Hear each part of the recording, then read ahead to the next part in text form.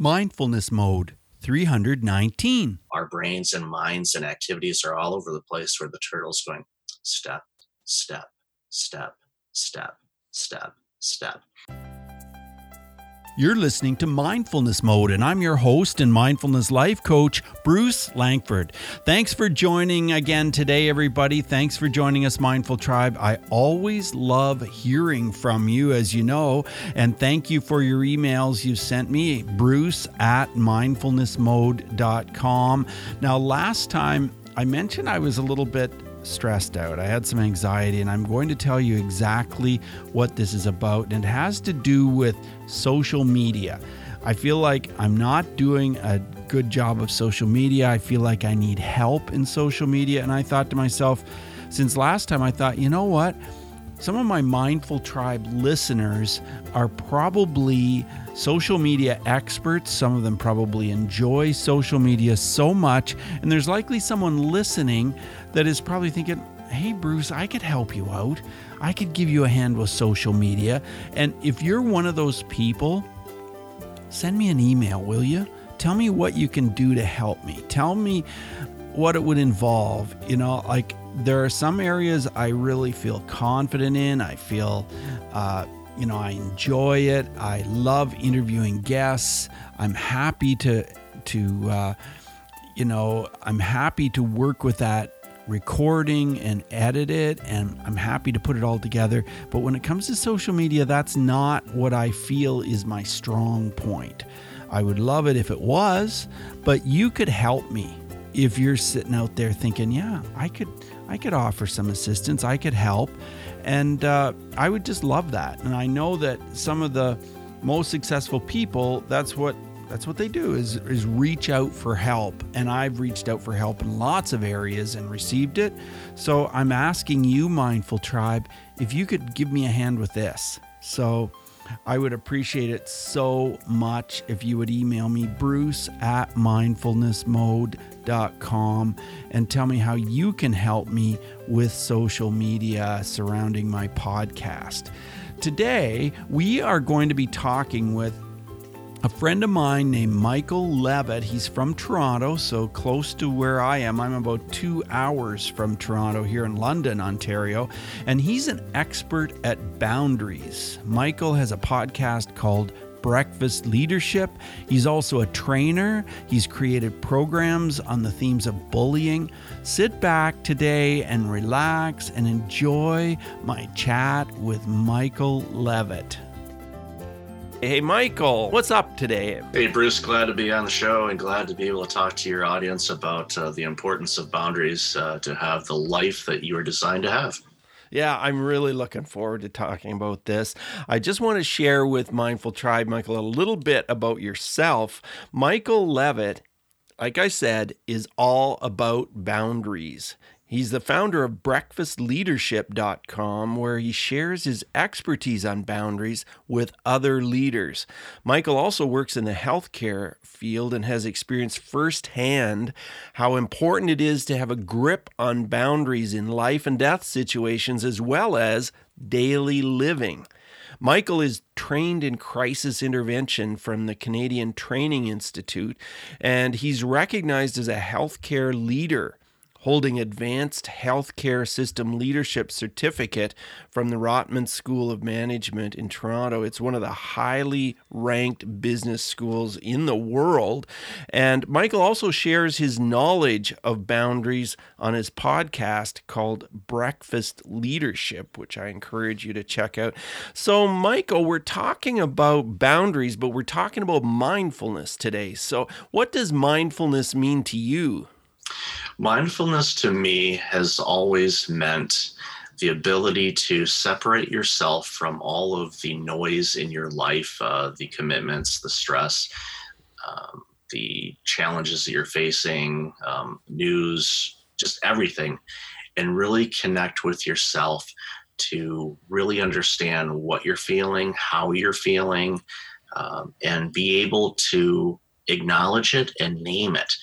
Too often we get into modes where we're really stressed, potentially burned out, and just overwhelmed with the commitments that life throws at us. So it's a way to basically hit the pause button on the world and really focus on the true world that matters is in the world of you and how you're feeling and how you are seeing things and how you're going through your daily life. Well, you really shared a lot of that in your book, 369 Days, How to Survive a Year of Worst Case Scenarios. And wow, you really had a rough year that year, that's for sure. And you shared it in there and how you got through it. What prompted you to write the book, Michael? Well, and real quick, for those that aren't familiar with the book, in 2009 and 10, I had 369 days where I had a heart attack. I lost my job. My car was repossessed and my home was foreclosed. I often joke with people, if I had a dog, that probably would have been taken away too. It's a great country song, so if anybody wants to write a song for me, they can keep all the royalties. I'll be happy to promote it. Going through that period of time, and how I was able to survive from it, and quite frankly, and people get really puzzled when I say this, it was the best thing that ever happened to me, because I was on a path of destruction. I didn't have any boundaries in my life. I was too busy focused on building up a healthcare organization. I wasn't taking care of myself. I was separating myself from activities, friends, family, and not eating well. You name it. Everything you're not supposed to do, I was doing.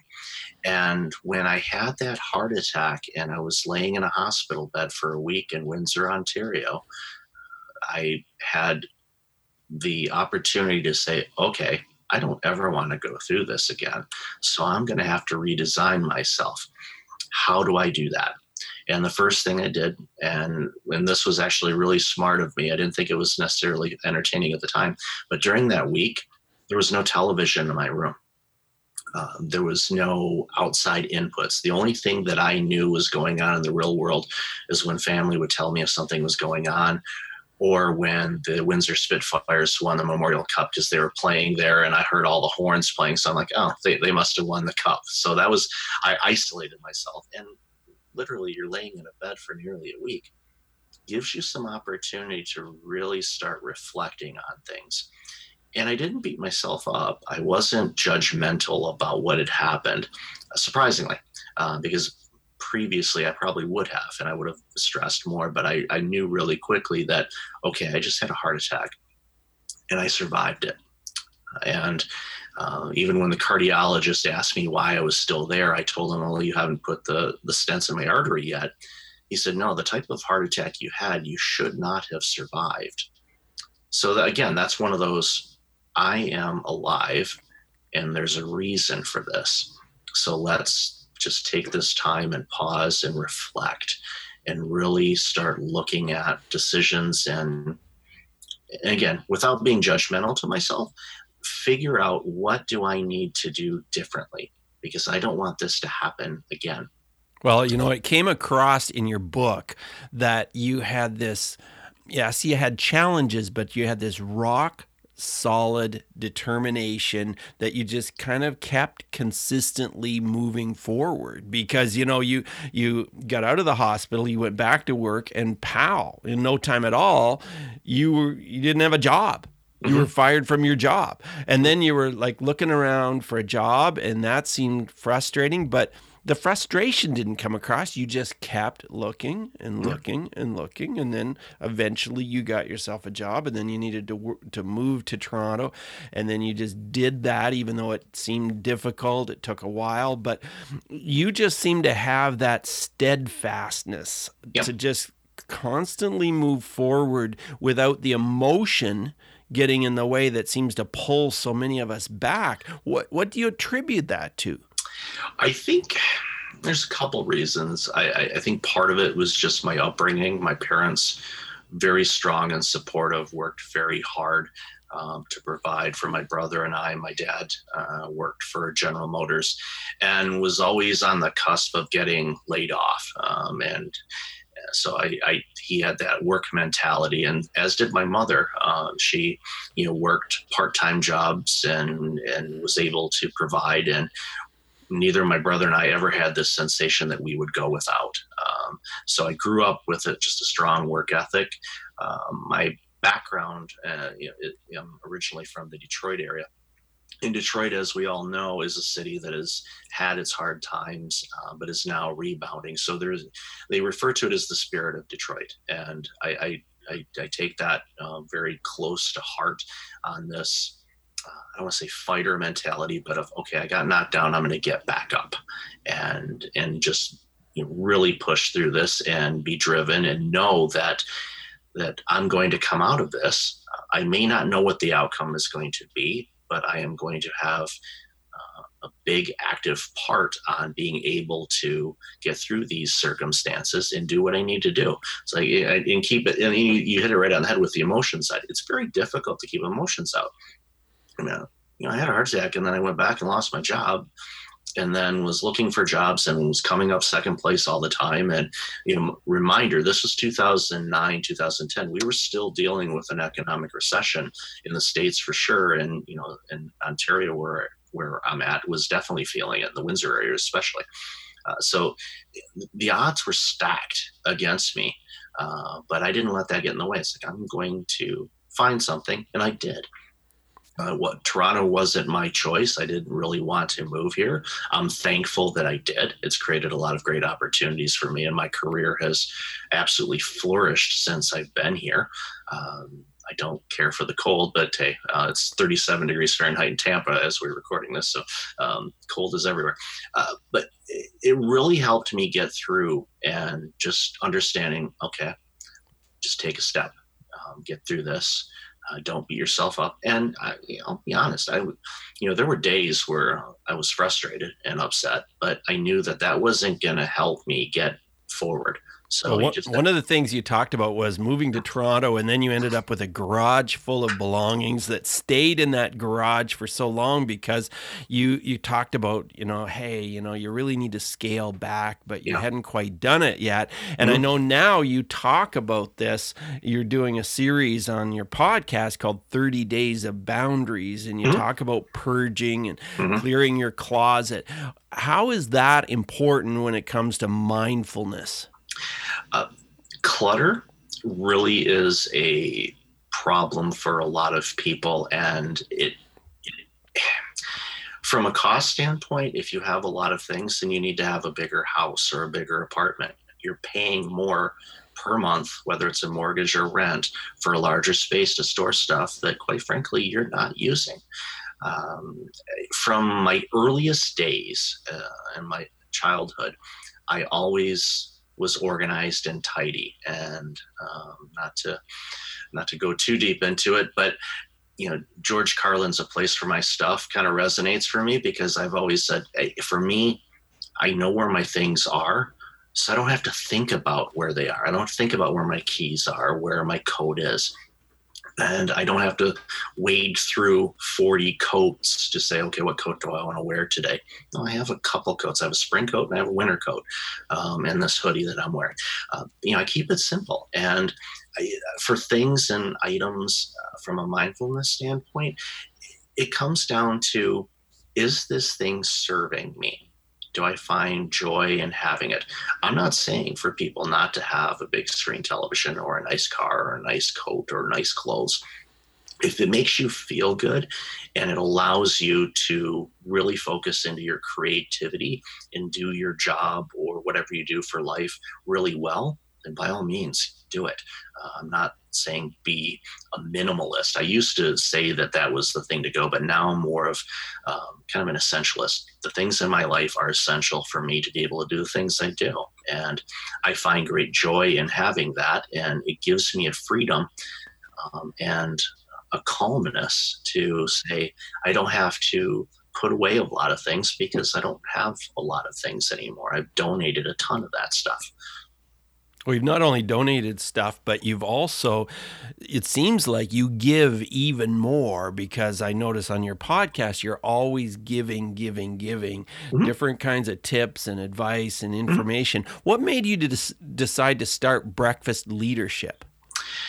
I saw way too many of my colleagues, both in the healthcare sector or in leadership in general and in life, using a phrase in my book, burning the candle at three ends. And what I mean by that is you're giving your all from beginning to end, but you're also burning yourself internally. And eventually you're going to just burn yourself out completely, and you could have your own year of worst case scenarios. So I thought, I have lessons that I need to share. I've got tips that I've picked up along the last 8 years or so of how to go through my life, to streamline how I live my life, to focus on 2 or 3 things a day, streamline my clothes, what I wear. I totally stole that from Steve Jobs and Zuckerberg. Yeah, my wardrobe is boring, but guess what? I don't have to think about it for half an hour. What am I going to wear today? So yeah, I'm going to grab the shirt, slacks, shoes, all that good stuff. I don't have to think about that.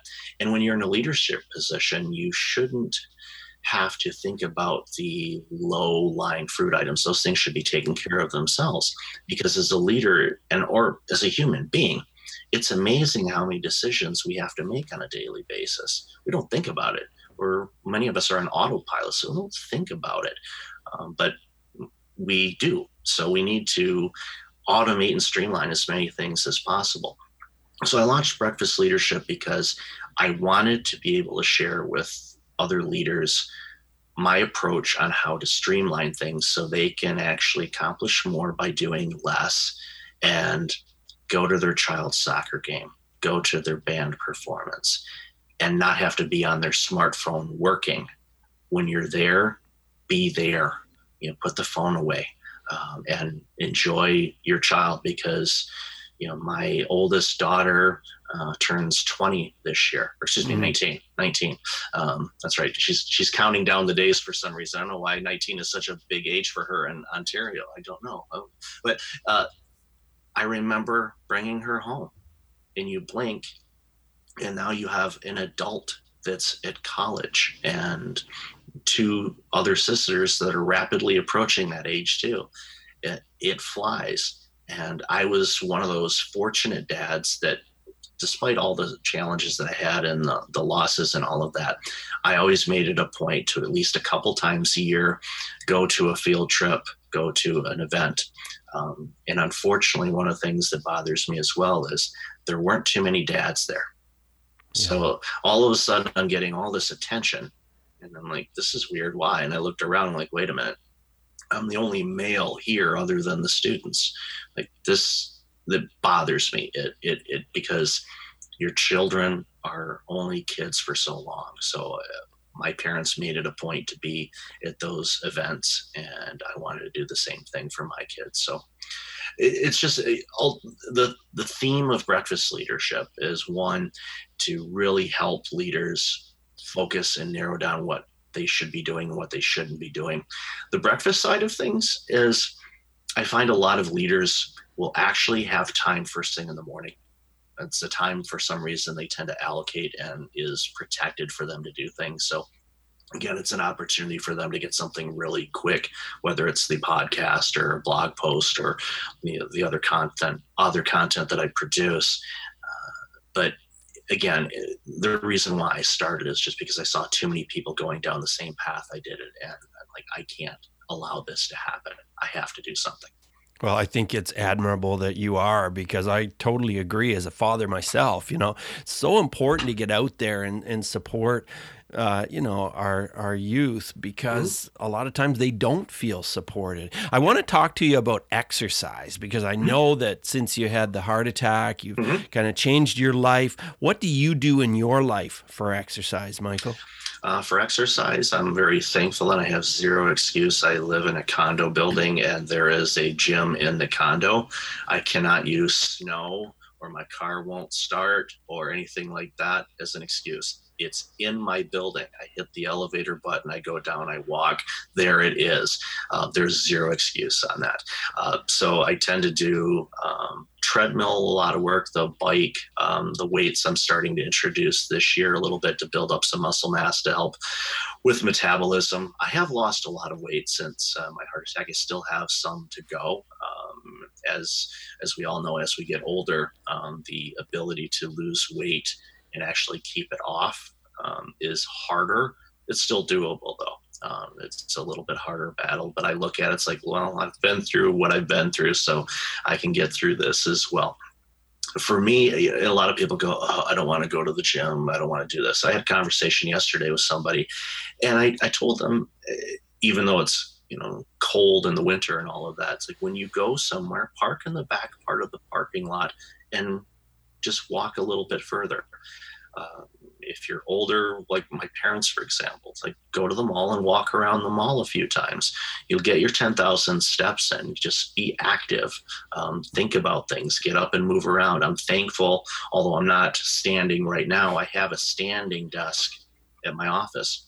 So that is something that I invested in 3 years ago. And it's great because it helps me. And especially if you're a cardiac patient, you're not supposed to be sitting down. Actually, no one should be sitting down for a long period of time. So it's good to move around. So little actions like that go a long way. I'm not saying go, get that, $100 a month gym membership and go crazy unless you want to. But if you do, one, definitely get medical advice, and two, find yourself a decent trainer so you don't hurt yourself. Because if you hurt yourself, you're not going to be able to exercise at all because you're going to be recovering from an injury. Yeah, that's for sure. And what about meditation? Is that part of your life, Michael? It definitely is. And actually, the exercise is definitely one of those areas where meditation can come in. I will put in, oftentimes on the treadmill, I'll put in my earbuds. Sometimes I'll listen to music, but sometimes the earbuds are in there just to add additional silence. Or I'll listen to some soothing music without lyrics and just focus on my day. Where exercise really helps me is it prepares me for whatever my day is going to have. Working in my day job in the healthcare world, there's always things that pop up, whether it's government changes, because there's a lot of changes in the Ontario healthcare system that are unfolding. So there's a lot of, I don't want to say uncertainty, but there's some areas that we don't quite know how things are going to fall out yet. So before, that would have stressed me out. If I had any hair, I would be pulling it out, but now it doesn't. I understand that these things are going to take time. They're going to have to go through a lot of discussions, and what will happen, and we'll deal with it then. From a mindfulness standpoint, the bed is probably one of the best places for me, whether it's in the morning before I wake up. The alarm will go off, and I'll usually lay there. I'll hit the snooze button on my phone. I know you're not supposed to have your phone in there, but I do. But I'll snooze for 9 minutes. So I'll take those 9 minutes and I'll just focus on my breathing. I'll focus on how my body's feeling. I will think about things that I want to accomplish this particular day. If there's anything that's stressful about it, is there a way that I could approach it differently, or would it make sense for me to do that a different day, and whatnot. And in the evenings, I'll do the same thing where I'll relax, turn off the technology, focus on my breathing a little bit, feel how I'm feeling, kind of take inventory of how my day went as far as how my body is feeling, not regurgitate, okay, had this meeting with somebody, or I didn't like this conversation, or that email was rude, or how come that client didn't call back? All those, I don't think about it at all. It's like, okay, how is my body feeling today? How did I treat myself today? How am I feeling? Am I sore anywhere? And just focus on those things and just keep tabs on that. Thankfully, because I've been doing this, my ability, or I guess the way for me to prevent me getting coughs and colds and flu and all of that has dramatically decreased. As a child, I was sick a lot. I had a lot of coughs and colds, seasonal allergies, you name it. So when I went into the healthcare field, my mom asked me if I was nuts. She said, "You're going into a place with sick people. You constantly get sick. What are you doing?" And I said, "No, I'll be fine. I'll be fine." And for the most part, maybe 1 or 2 times every other year, I might come down with something, but it's because of the changes that I've made and the approaches that I take, and resting and getting proper sleep and really keeping tabs on my body. has helped tremendously. Oh, that's fantastic. As we move toward the end of the interview, Michael, I want to ask you 5 quick answer questions. So just Yeah. 30-second answers are perfect. Here's the first one. Who is one person who has influenced your mindfulness? Leo, and I'm going to butcher his name, Babuta. And in the show notes, we can put the proper correction. He has a blog. It's called Zen Habits. I picked up on that a long time ago, actually long before my heart attack and the 369 days. I wish I would have paid a little bit more attention to it back then. I potentially could have avoided those things. But then I also look at that as saying, if I didn't have the heart attack and those losses, one, would I be here today? Would I be doing the things that I'm doing? Or would I be on the same path that I was before? I strongly feel that it needed to happen to really wake me up and focus on things. Right. Well, it's interesting that you mentioned that, because my next question is, how has mindfulness affected your emotions? It has helped me keep my emotions in check. I'm passionate. Healthcare, I'm passionate about people taking better care of themselves. I'm passionate about the healthcare sector and what it needs to do to better serve the entire community and not just pockets of it. And I'm very passionate about, wrongs that we see in society, but I keep them in check now because I know that I can only do so much. So I can do what I can do, and I have to let others do what they can do. Right. Tell us how breathing is part of your mindfulness. Breathing is extremely important to me. I am an asthmatic, so my breaths are a little bit more challenging than others. It's mild, but it's something that I know could progress into COPD down the road. And for me, I take care of my breathing very carefully. I focus on it. When things are tense, I pause and I go, okay, what's my breathing patterns like? And I can take a deep breath. Sometimes I'll do the nostril thing where you close the nostril, breathe in, do that. Just really focus on the breathing, and it lowers my blood pressure, and it just puts me into a moment of awareness and in the moment of now, instead of worrying about what's going to happen or freaking out or what happened before. It's a good way to really get me connected to where I am right at this moment. Right. Michael, your book, 369 Days, How to Survive a Year of Worst Case Scenarios, is terrific. But I want to ask you if you have any other books related to mindfulness that you would recommend. And I was thinking about this earlier, and this is going to be kind of off the wall a little bit. It's a leadership book, and some people will even question me asking that. But it also helps with mindfulness too, as far as focusing on what's important. The Tortoise and the Hare. Okay. From a leadership book standpoint, it's a great book because oftentimes we are the rabbit and we're running around trying to get things done and moving things around, where the tortoise is just steady as we go. Let's get through this. Same thing from a mindfulness standpoint. Our brains and minds and activities are all over the place, where the turtle's going step, step, step, step, step, step. And the turtle wins the race. And I want all of us to win the race. So it's one of those books that I will read from time to time to really reconnect with myself. So that's, I know it's out of the woods a little bit on that, but that's definitely one book that I go to from time to time. Interesting. Well, you do strike me as that kind of person that, like I said before, you're steady, you're consistent, you just keep moving forward. Can you share an app which helps with mindfulness in your life? I've been playing around with the app. It's called Calm. And I think part of it, and sometimes with apps, is especially if there's a voice. For me, I think that's a big factor. There are certain voices that people find more calming than others. And then the woman that's on that particular app, I don't know what her name is. I should probably look that up. But she has a voice that is very calming and able for me to connect and just really focus on my breathing and relaxation, and to the point where your legs aren't numb, but they are about as relaxed as you can possibly get in your whole body. It's the equivalent of getting a full night of the greatest sleep you've had in years, and it's done wonders for me. Right.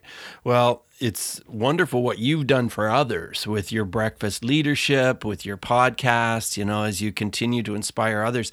Michael, how can we learn even more about what you do and possibly connect with you? Sure. You can easily go to breakfastleadership.com, and there's a little box at the bottom where you can send me a note. And for all of the guests for this wonderful podcast show, if they go to breakfastleadership.com/Bruce, they can get a free PDF copy of my book, 369 Days. It's a quick read, as you probably know, but for me, it's a good way to help people that are going through various struggles in life to realize that, yes, there's a way out of it. Yes, there's hope, and there's a better approach on how you face challenges day after day. breakfastleadership.com/Bruce. Well, thank you very much for that. That's fantastic. My pleasure. Yeah. So I highly recommend the book. It was a lot of fun to read. Like you said, a quick read, an easy read, but it really took me into your life and your point of view and how you get through some of these major challenges that any of us can have in our lives. It was a pleasure to write the book. I'm very thankful, and I know a lot of authors wish their book was a little bit different or did this or did that. But when I finished reading the final product, I closed the last page, and I nodded and I said, I am very, very happy with how this turned out. Great. Well, I'm thrilled to have had you on the show, and I want to thank you once again and wish you all the best, Michael. Thank you, Bruce. I love being on the show, and all the best to you. Okay. Bye now. Cheers. Thank you so much for joining us today on Mindfulness Mode. For show notes for every episode, check out mindfulnessmode.com and type the guest name or episode number into the search bar. If you've enjoyed this podcast, you could help us out by subscribing to Mindfulness Mode wherever you listen. Maybe it's iTunes, Stitcher, Google Play, wherever. Hit subscribe and share. Subscribing and sharing helps keep Mindfulness Mode on the air. Subscribe and share. Till next time, Mindful Tribe, use what we've learned today to reach new heights of calm, focus, and happiness. Stay in the mode.